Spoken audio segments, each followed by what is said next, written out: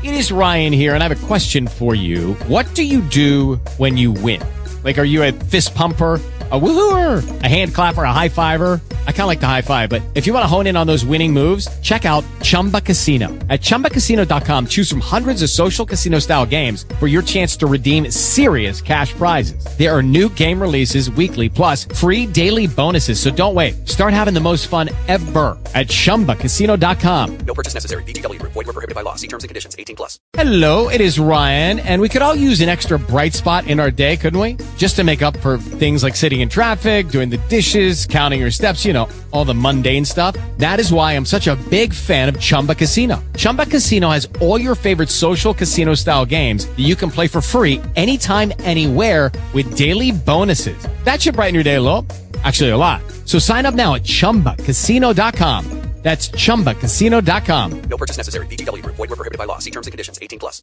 The well was certainly of immense depth, and possibly tapped an underground cave full of water, which might account for the futility of dragging operations. But the shred of pajamas and the slipper found in the shed were not of themselves sufficient evidence that the body had been got rid of in this way.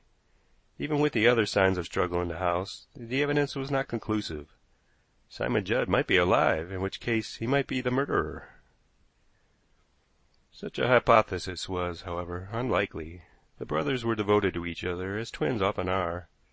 The overturned chessboard proved that normal relations had existed between them that evening, that they had played their usual game before retiring.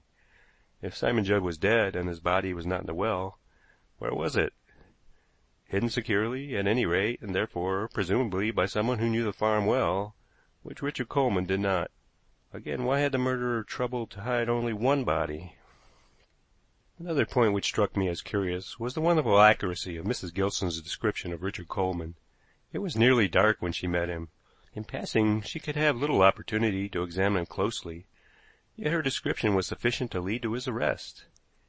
These considerations set me speculating, and with more excitement than was usual with me I set to work to see how far my speculations were supported by facts. To begin with, I had an interview with Richard Coleman in prison. I did not tell him of the new tragedy at the farm. I merely said that some new facts had come to light, and that if he answered my questions, it might be to his ultimate benefit. "A man unjustly in prison does not easily believe that," he returned.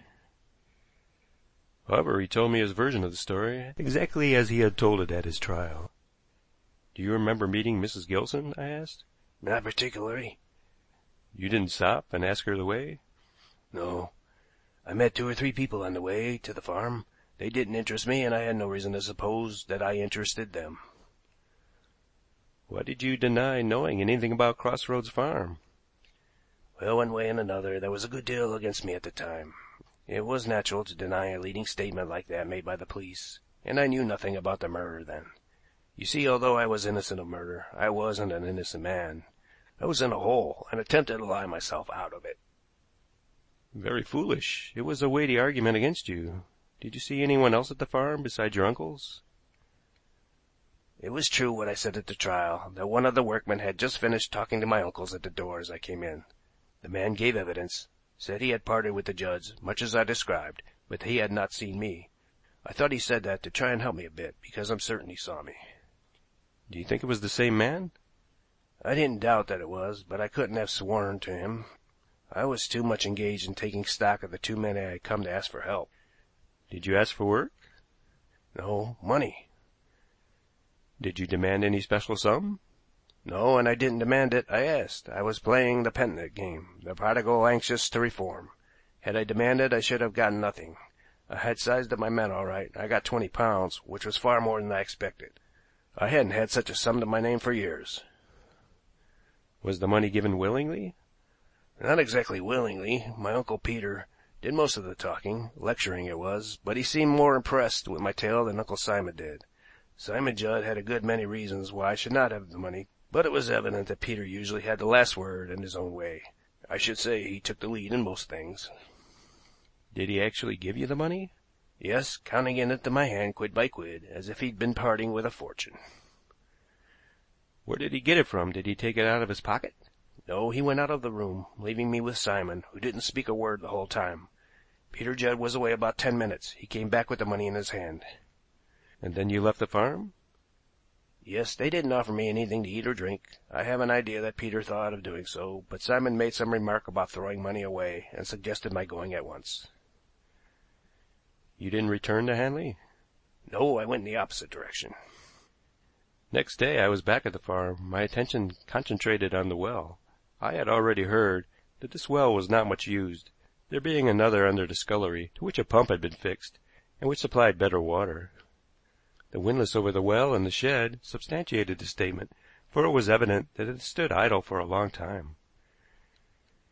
Peter Judd had left the room to get the money, and had been absent 10 minutes, and the door of this shed had been found forced on the morning after the murder. Might the shed not be the treasure chamber?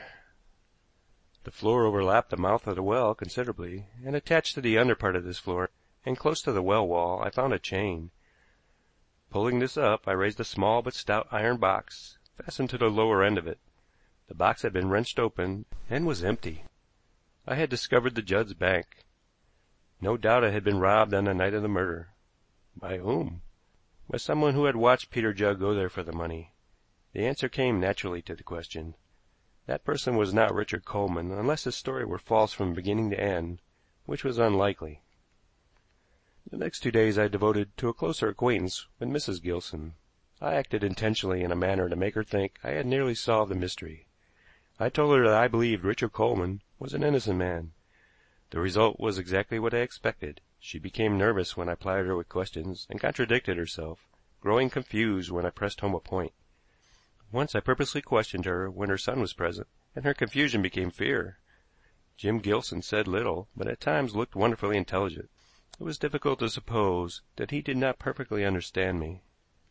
"You don't go and sit inside the gateway at Crossroads Farm now, Jim," I said suddenly. Since this second discovery he had quite forsaken his haunt. "No," he answered. "Why not?" "No one else will come there now. They're afraid." "Of what?" "Spirits." "And of you, Jim, eh?" The suggestion pleased him. He came and stood close to me and rolled up his sleeve to show me how muscular his arms were. "Splendid! Tell me, Jim, where is Simon Judd?" "Buried," he said, and slouched out of the room. I looked at his mother. Poor woman, I pitied her. "I didn't know, I didn't guess, not till afterward," she said. "Jim told me next day that he had seen a man go to the farm, told me what he was like, and I knew it was the man I had met. It was more Jim's description than mine that I gave, but I thought this man was the murderer, thought so for months, until Jim began to talk strange about money and that well. It was not until then that I knew he had been at the farm that night. And now this second murder, what will they do?" "Release an innocent man." "But to Jim?" she whispered. "Find him not responsible for his actions, most likely. You ought to have spoken, Mrs. Gilson. An innocent man is in prison. They are likely to be severe with you."